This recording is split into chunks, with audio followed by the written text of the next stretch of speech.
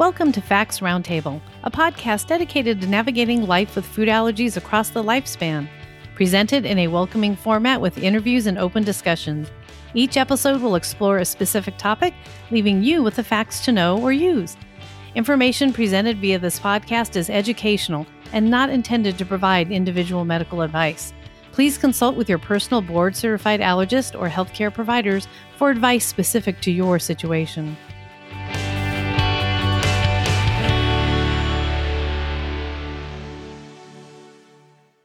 We're speaking with the founder of the Food Equality Initiative, Emily Brown, to learn more about her project and how the COVID-19 pandemic has impacted the food allergy community.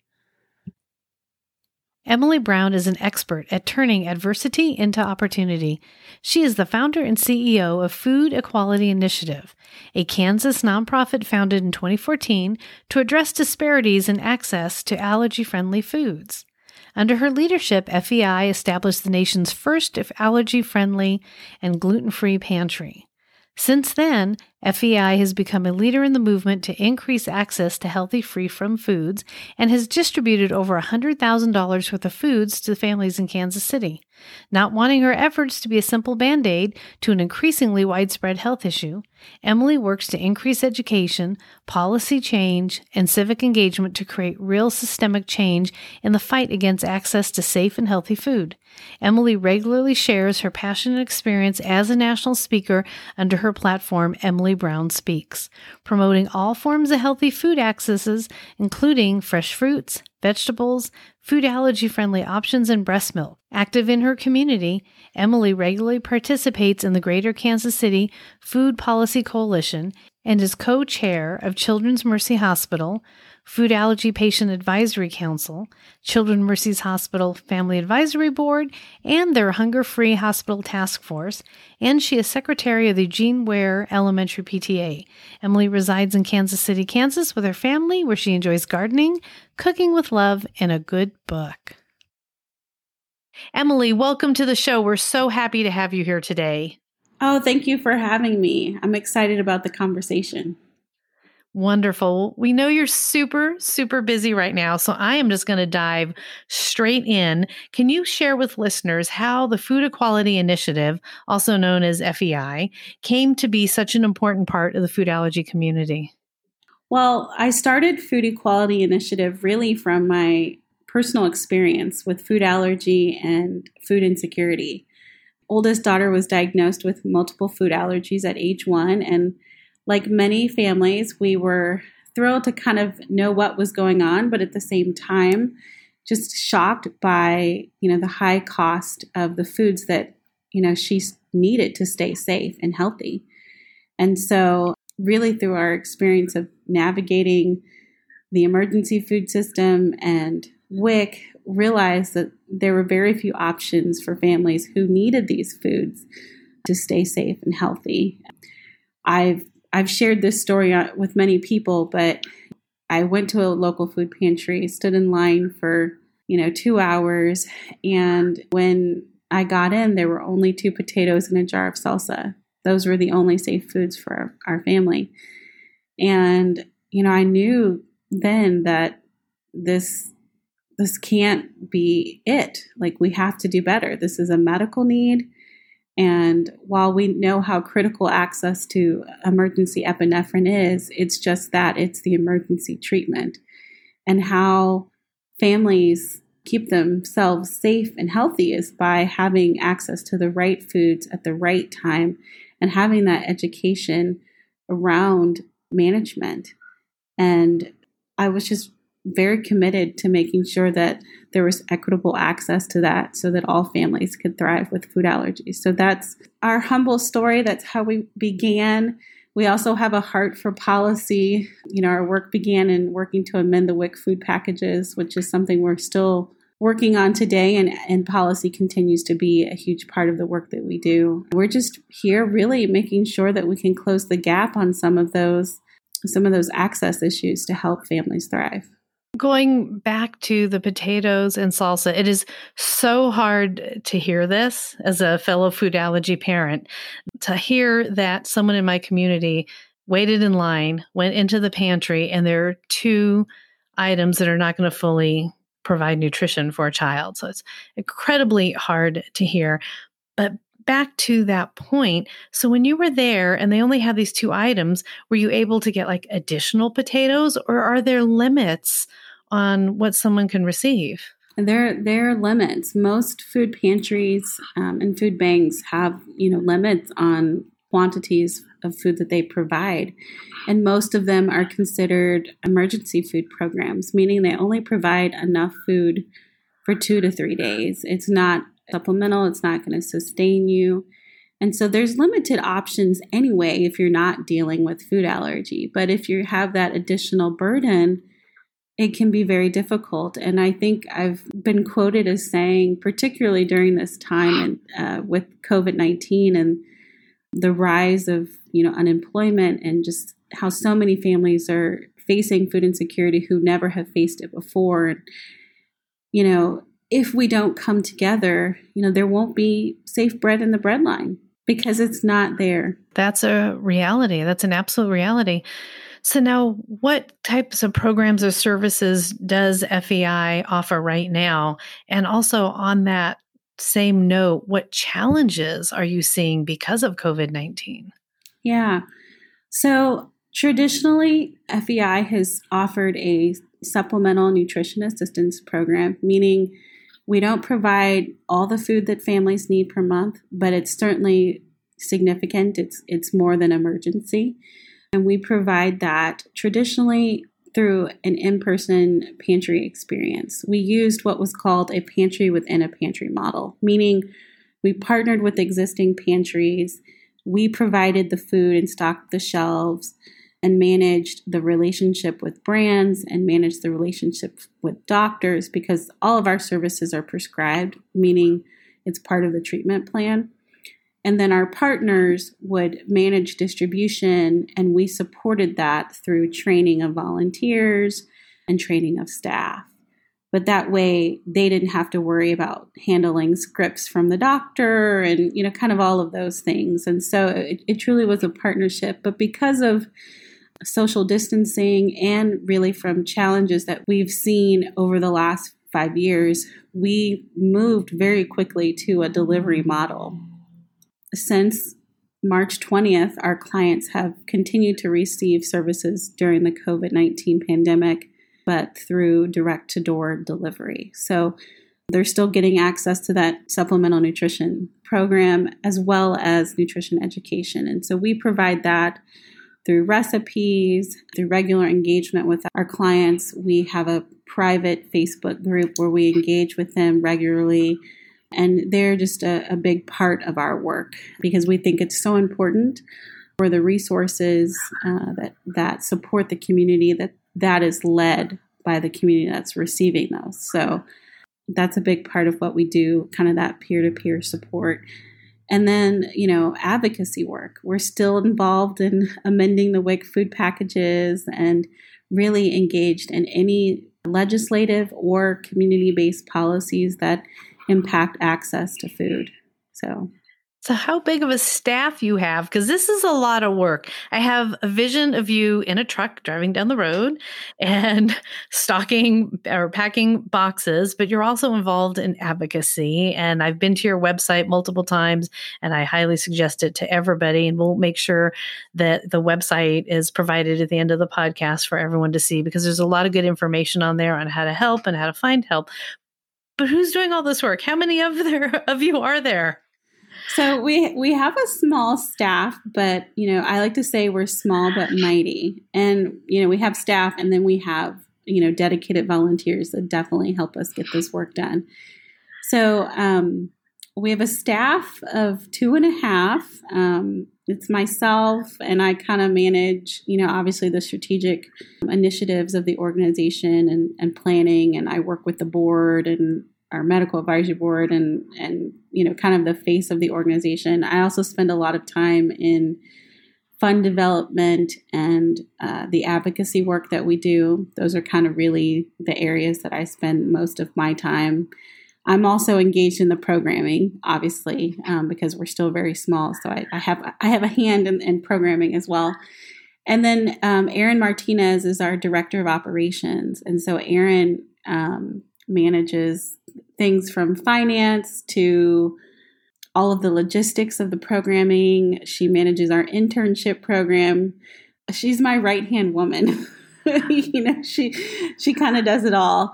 And then we have a part-time marketing and creative director who manages all of our social, manages our marketing interns, does all of our beautiful graphics and lays everything out for us. So she does all of that work for us.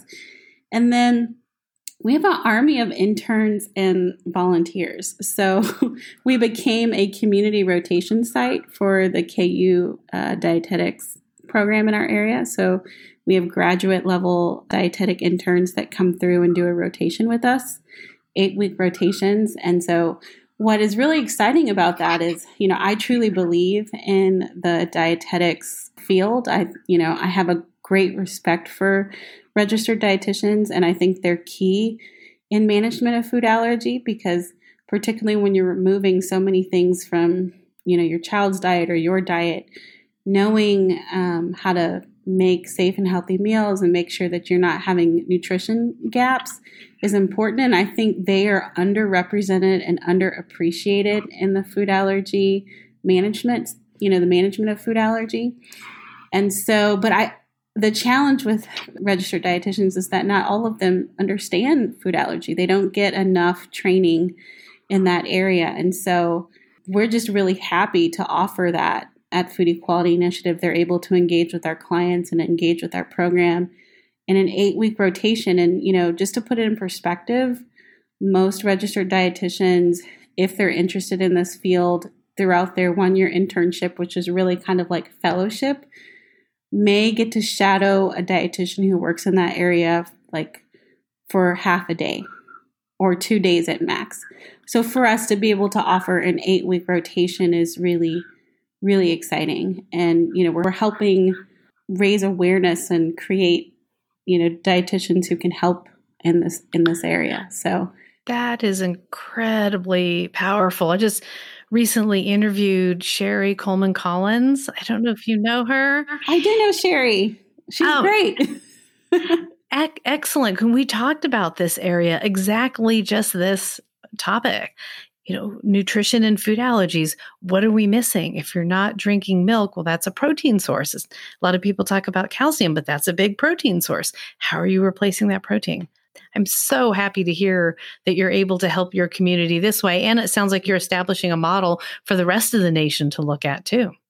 Yep, that's it. And so we're also an office that really, an organization that puts a huge emphasis on learning. Like we're always learning. We're learning together and sharing those learnings with others. And, so having interns who are learning with us and helping us build and grow is really important. So we not only host the dietetic interns, but we also accept service learning students and interns from the health sciences program at the University of Missouri, Kansas City here locally. So we're always just thrilled to have learners, work beside us and with us and help us grow. So, when you see me doing this work, it's not just me, there's other people. And then obviously we have a host of volunteers who are coming in and out, and we're just grateful for the support of the community.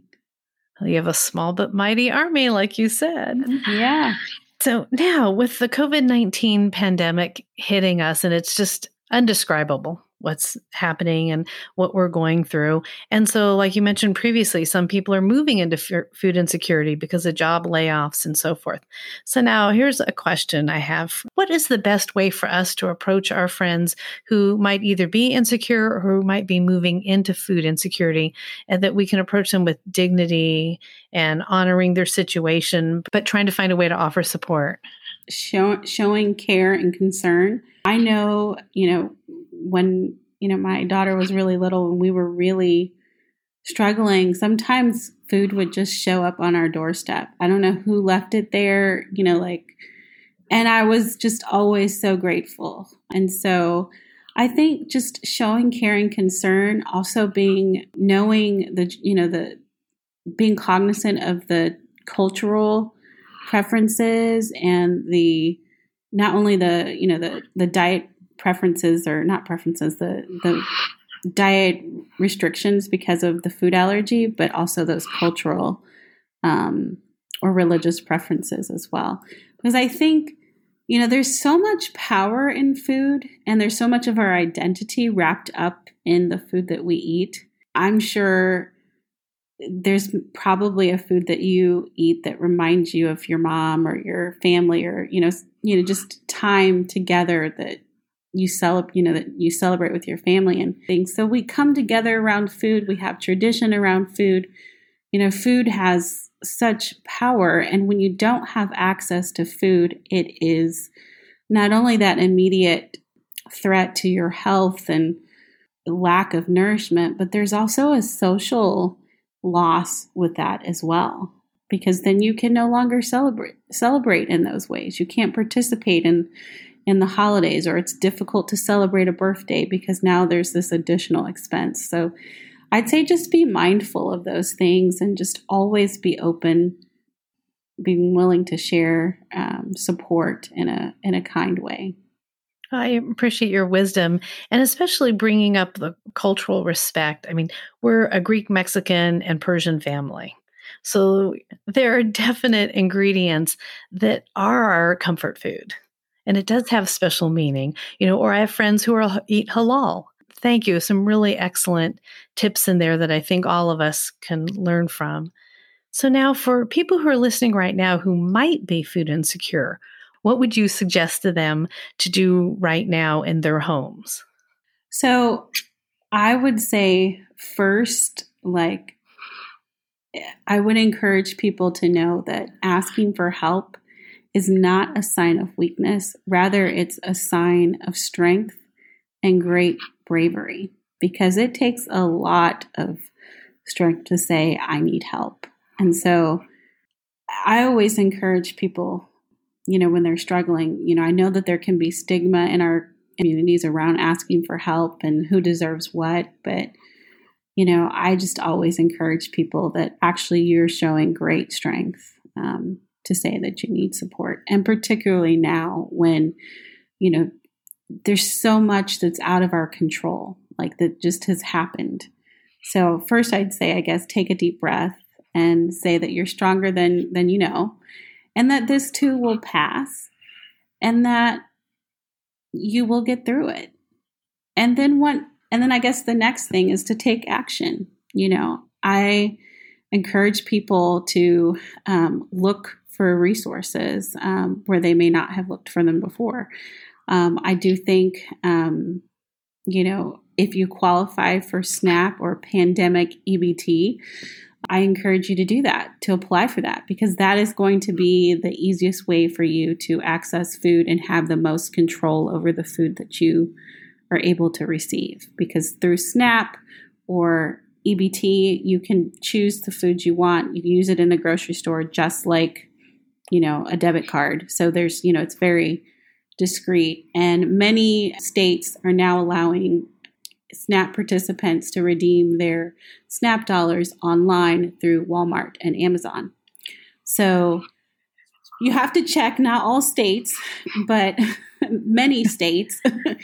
So I encourage people to do that first, because if you qualify for that, that's going to give you the most support. And then obviously, if you are pregnant, breastfeeding and have a child 5 and under, WIC offers support. Now there are limitations to WIC, but there are some things that you can receive from there that would be acceptable to a family that's managing allergies. And then, if you have to access services through the emergency food system, I would say make sure you let them know that you have a food allergy, but also know that they're in crisis right now. Many food banks and food pantries have lost volunteers and have moved to pre-boxed options. And so there may be limitations there, but just know that you're going to get through it.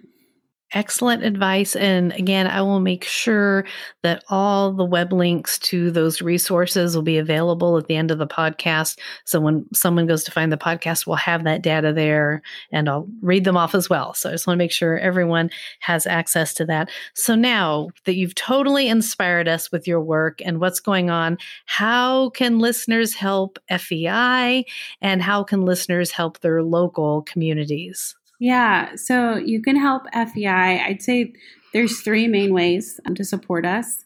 One, making a financial contribution definitely helps us, lean into our mission and expand our mission. $5 helps us provide 3 safe meals. And so if you can donate $5, it'll help us, keep a family safe. Also, you can, we're doing a campaign right now through Spoken Cares. If you're familiar with Spoken, the app Spoken, they have special offers and deals with brands on the app.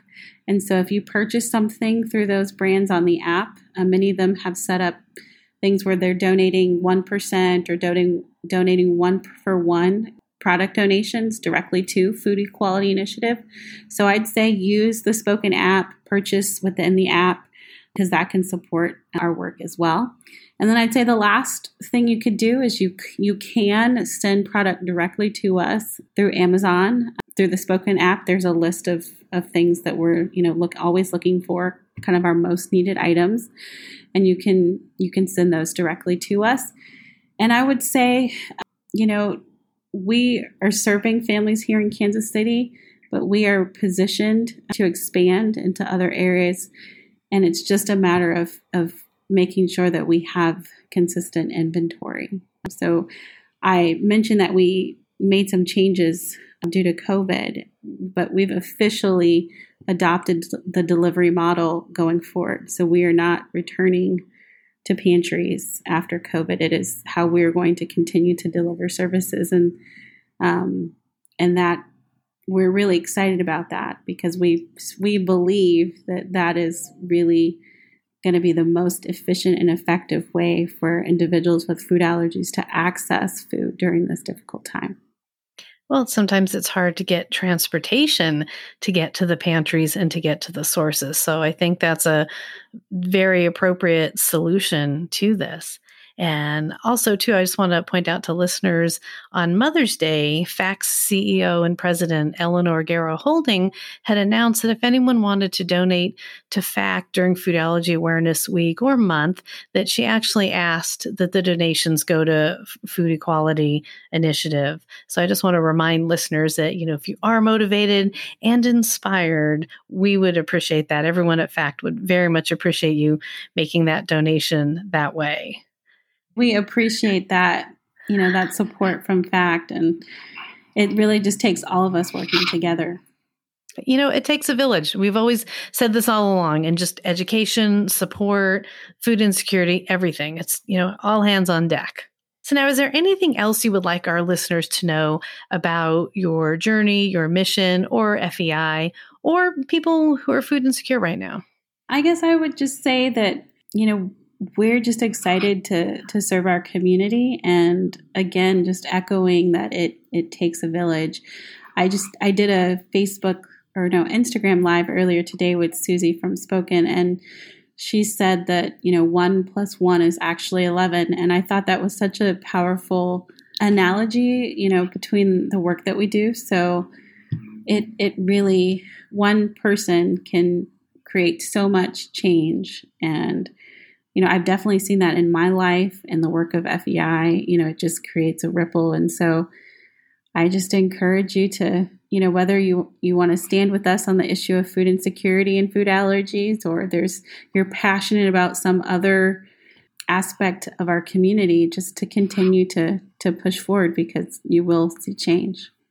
Thank you for your good work. We know you're exhausted and working all hours right now during this pandemic. So thank you for that work. And then thank you for being with us today. Thank you for having me. Thank you all for listening to FACT's Roundtable podcast. Stay tuned for future episodes coming soon. Please subscribe, share, and review our podcast, and be sure to connect with us on social media. You can find us on Apple Podcast, iTunes, Google Podcast, iHeartRadio, and Spotify. Have a great day and always be kind to one another.